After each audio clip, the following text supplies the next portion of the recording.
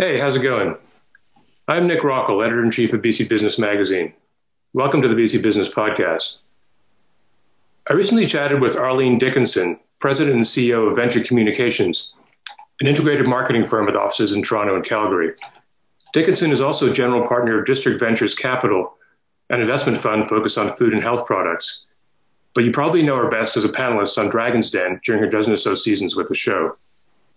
I talked to Dickinson about how entrepreneurs can survive COVID-19 and how the pandemic has changed business, leadership, and the talent marketplace.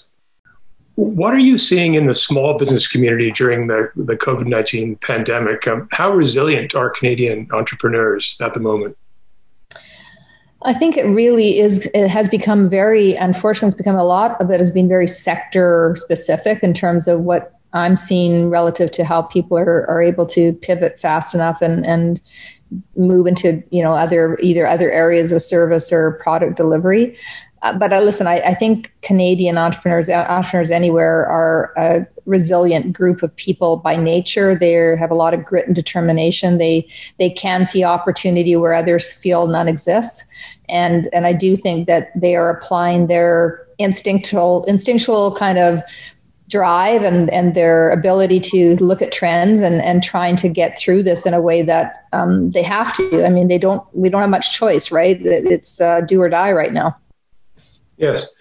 And what business lessons has the pandemic taught us so far? Does anything jump out at you there? I think it's taught the lesson of listen, the number one thing, and I think everyone's saying it over and over, is that there's the need to ensure that your digital presence is strong. That's for sure. I think that taught a lesson to people who hadn't thought that being in e-commerce or online was that important and had pushed that aside. That's a lesson.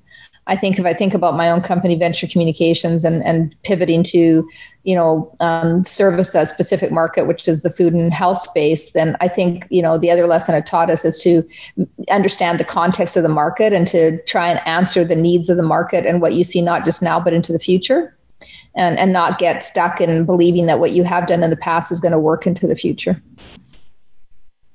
Yeah, thank you. And whether they're in Vancouver, Toronto, or St. John's, how can entrepreneurs across the country improve their odds of surviving COVID? Can you share any tips to help them pull through?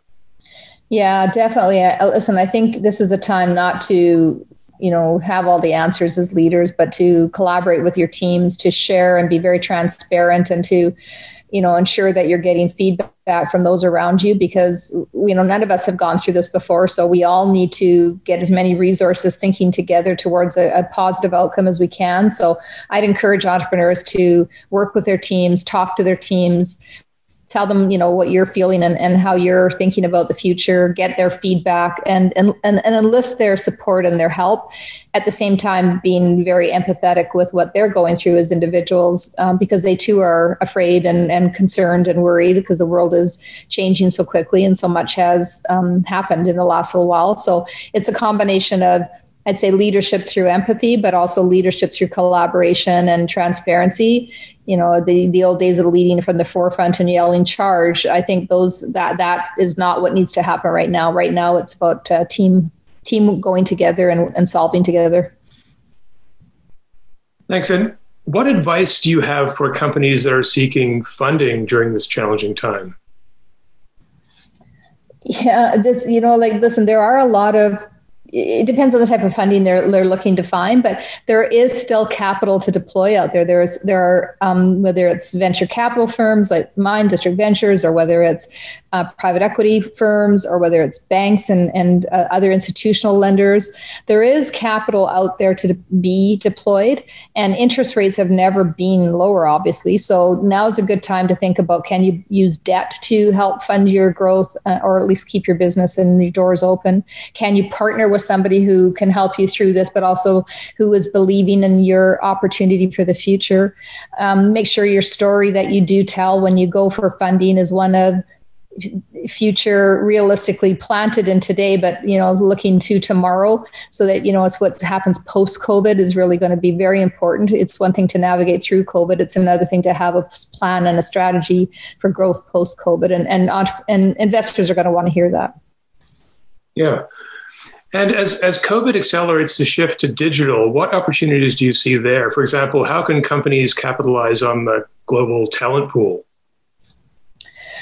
You know, it's a great point. I mean, I literally, my company, my marketing company, Venture Communications, we just hired a very talented executive creative director who came from Toronto, and we have really redesigning how we think about talent. I mean, in a world where you can work from everywhere and anywhere, I mean, is the Zoom or whatever platform you're using to collaborate with, online tools have made it so accessible for us to work with anyone. And we're all learning how to do that more effectively. So why limit yourself to the talent that's just in your backyard? Think about talent being accessible all around the globe now and finding the very best you can find. And so the pandemic has actually opened up a huge talent pool to entrepreneurs who previously wouldn't be able to access or resource these types of talent because they were in markets that were either too far away or too expensive.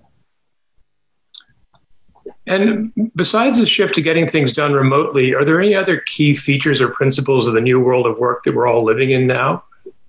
Any new rules that come to mind? Yeah, I think I would think one of the biggest rules is the importance of, and maybe this is a little bit of a different topic, but I think it's very relevant, and that is about making sure your mental health is strong, because you can't build your business or rebuild your business or reframe or restructure your business if you're feeling like you are drowning, in your own kind of issues and challenges that we all are facing. So I would really recommend that everybody make sure that their mental health is strong, that they are focused on self-care and getting help if they need it, and ensuring that they are getting the sleep, the exercise, the healthy eating, the things that you can do, because we talk a lot about entrepreneurs doing business type things, but I actually think that if the entrepreneur is not healthy physically and mentally, they can't do anything for their business. So focusing on yourself right now, I think, is a shift that we are all paying much more attention to. And when it comes to your staff, how can businesses ensure they treat their employees fairly, no matter where these people are in this new arrangement? By providing flexibility. I think if you have staff that are, working from around the city or around the country or into other countries, then what you need to do is make sure that you're providing good touch points for them, that you're checking in with them regularly, providing services through your healthcare plans if you have them, to ensure that they're utilizing, the counseling sessions that they might have access to, providing mental health days that, aren't expected but much needed, and being flexible about your work environment. And do they have to come into the office? Can you be more flexible on how they come into the office? Can you give them a chance to be able to work different hours because they're dealing with children at home, or they're dealing with, elderly parents at home? I mean, everyone now has to really pay attention to individual needs and try and structure things that work for their team at the same time that they work for their business. And so, it's really a two-sided equation, and as it should be, and ensuring that you are compensating for some of the things that are the challenges that are happening with people at home. And looking ahead, do you see any other leadership qualities that will be crucial? For example, something like adaptability? Yeah, I mean, just using again, venture as an example, we adapted by shifting our strategy to focusing on the food and health and wellness spaces in Canada and helping businesses in that space. And so we adapted the skill set that we had to serving a very specific market that we believe is going to have requirements in the future. So again, using your skills in the context of today's world is really going to have to be the rallying cry for all businesses. So you have to be adaptable. You have to be able to think differently and not get stuck in paradigms. And that requires more than just your own thinking as a leader. It requires input from many places.